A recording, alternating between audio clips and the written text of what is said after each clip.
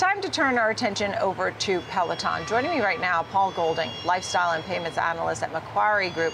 Thanks for being with us. So when you look at Peloton, someone might say, whoa, look at this stock. You know, over 1 year, it's down almost 50%. Year to date, it's up 50%. And now you have the latest on the patent infringement, where names like Dish and the International Trade Commission have, in fact, saying that there is a problem here going on. Tell us the very latest. Sure, Nicole. Thanks so much for having me on. So late last week, the U.S. International Trade Commission handed down its final determination around the alleged patent infringement that Dish and its Sling platform were alleging with respect to the streaming technology that Peloton had been using to stream its classes to devices in real time. This is more along the lines of an import ban that would take effect in 60 days as the main impact. And so overall, what we're seeing here is that over the course of the last year and a half or so, Peloton has been importing devices, and so the import ban may or may not have an impact. More on a deferred basis is the monetary impact. And so as we look at what this may mean for Peloton as it negotiates with Dish or Sling, if a negotiation were to take effect, we've already seen others like Lululemon with its Mirror device come to a settlement. Yeah, and that's the whole thing. But the difference here is that Peloton has been very fragile as a company. I mean, first it was hot, then not. They couldn't sell everything. They started to cut prices. It was a pandemic stock, then it wasn't. Then they were going to rent their equipment.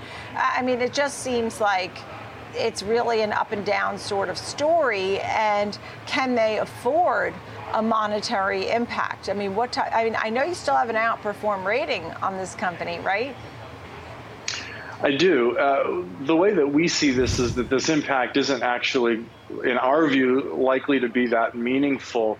With the music industry in 2021, we saw, and in 2020, we saw that there was a dispute where the music industry was saying that Peloton needed to pay for certain rights relating to music it was using in its classes. And the market thought that that was going to be a big derailing factor for the company.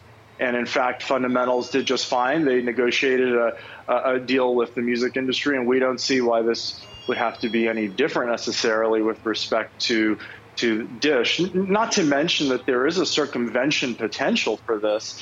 And with respect to the specific technology used, there's no reason over time that something else couldn't be developed. So I take your point around the monetary impact, but on an incrementality basis, we saw a prior example of that with the music industry where it was not a big derailing factor.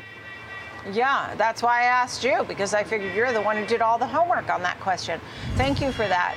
That being said, tell us a little bit about the Peloton story. I mean, there must be things that you really like about what's going right for this company. Supply chain has eased up, no doubt, for pretty much all companies, but there's still some hurdles, whether it's inflation or labor or whatever.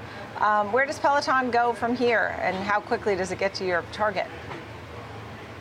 Well, I think in our view, the way that the fitness landscape has evolved in a post-pandemic world is into a hybrid, similar to the way that the workplace has evolved for many in the services industry. And so we think that for Peloton, this is a matter of app as well as venue. Venue being the most convenient, which the app enables fitness intenders and fitness users to determine based on whatever works best and when it works best for them. And so Peloton's content library is, in our view, the most robust, and the real-time engagement with the classes is a unique aspect to this platform in conjunction with that strong following and the strong instructor base. And so we think as this hybrid fitness landscape evolves, Peloton is likely to continue to be a tentpole in that space. Thank you so much, Paul. I'm so glad you were able to be here to talk about this story. Paul Golding, lifestyle and payments analyst at Macquarie Group. Thank you.